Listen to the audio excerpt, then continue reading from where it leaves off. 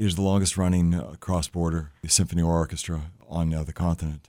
Until about a year ago, we had surmised that we were the only one. However, we learned through researcher when we did a TV interview that there were two others, both operating over into the Minnesota side of the Ontario border.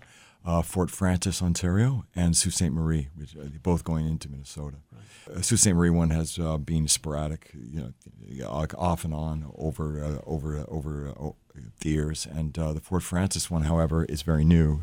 The ensemble, however, the ISO, of which we are part, has been running for 62 seasons. So you've been crossing that Blue Water Bridge between Port Huron and Sarnia for well over half a century. That's right. For rehearsals and performances. Relentlessly. Where do you typically perform? Where are the next performances? Doug?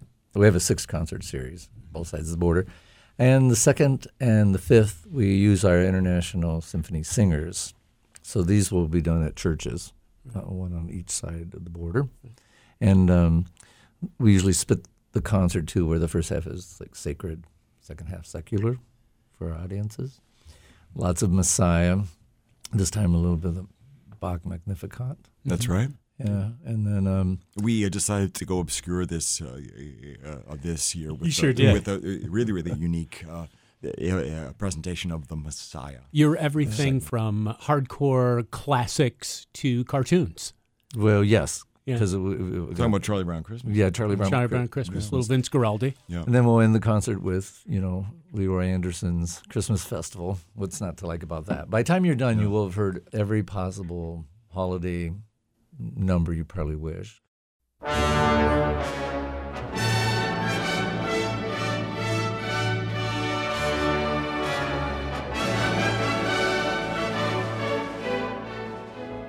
What do you see as some of the greatest strengths and challenges of an international orchestra over the years? Well, the fact that Tony was late for the interview brings us to our biggest problem is that, for every concert, for every concert we give one on each side of the border, and we rotate, so it's not always Fridays on the Sarnia side or something like that. But there are times when the bridge is very unpredictable. And, last year one of our concerts, I arrived 5 minutes before downbeat. That's right. But that was a remarkable situation. Was this the story with the national anthems? The cello section wasn't there. I see. We didn't have cellos. Okay. Yeah, but we had a special guest. It was our Celtic concert, so we had a group that was coming in to perform with us. So they said, well, we'll just put, we got a couple numbers we can just add to the show. So we actually had a group warm us up. Right. And that's right. This the Still City Rovers, really, really fun Celtic group from Still City. So they're from Hamilton, and I just said, "Could you please go out?"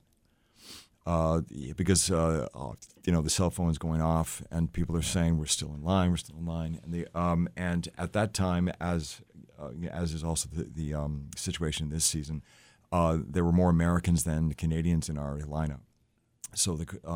So we could not really start. Well, of course, we couldn't start without Doug either. And then Doug arrived, but no cellos. Man. And so we went out and we did the anthems. Right. And well, then you got the chance for two. That's the beauty of it. Yeah. Anthony Wing is executive director of the International Symphony Orchestra. Doug Bianchi is the conductor and music director. What other concerts are coming up? Our holiday concert takes place on Friday, the 6th of December at Hillside Wesleyan Church in Clyde Township, which will, of course, feature all that we have discussed. Our family-friendly concert usually takes place after the Celtic. The Celtic is in late January, and the family-friendly is in late February.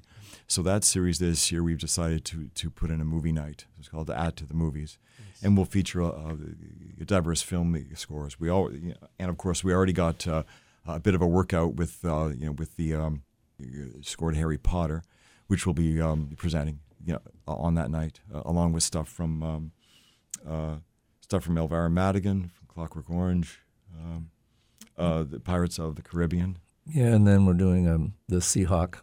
We're doing the Seahawk, that's right. So Korngold. Right.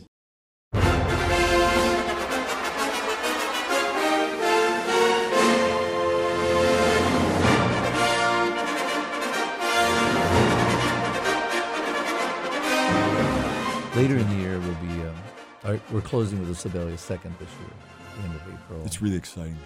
Doug Bianchi is the conductor and music director of the International Symphony Orchestra, and Anthony Wing is its executive director. Thanks a lot, guys, for coming in today, and best of luck with the concert. It's great to be here. Thanks for having me. Thank you so much. For WRCJ, this is Peter Whorf.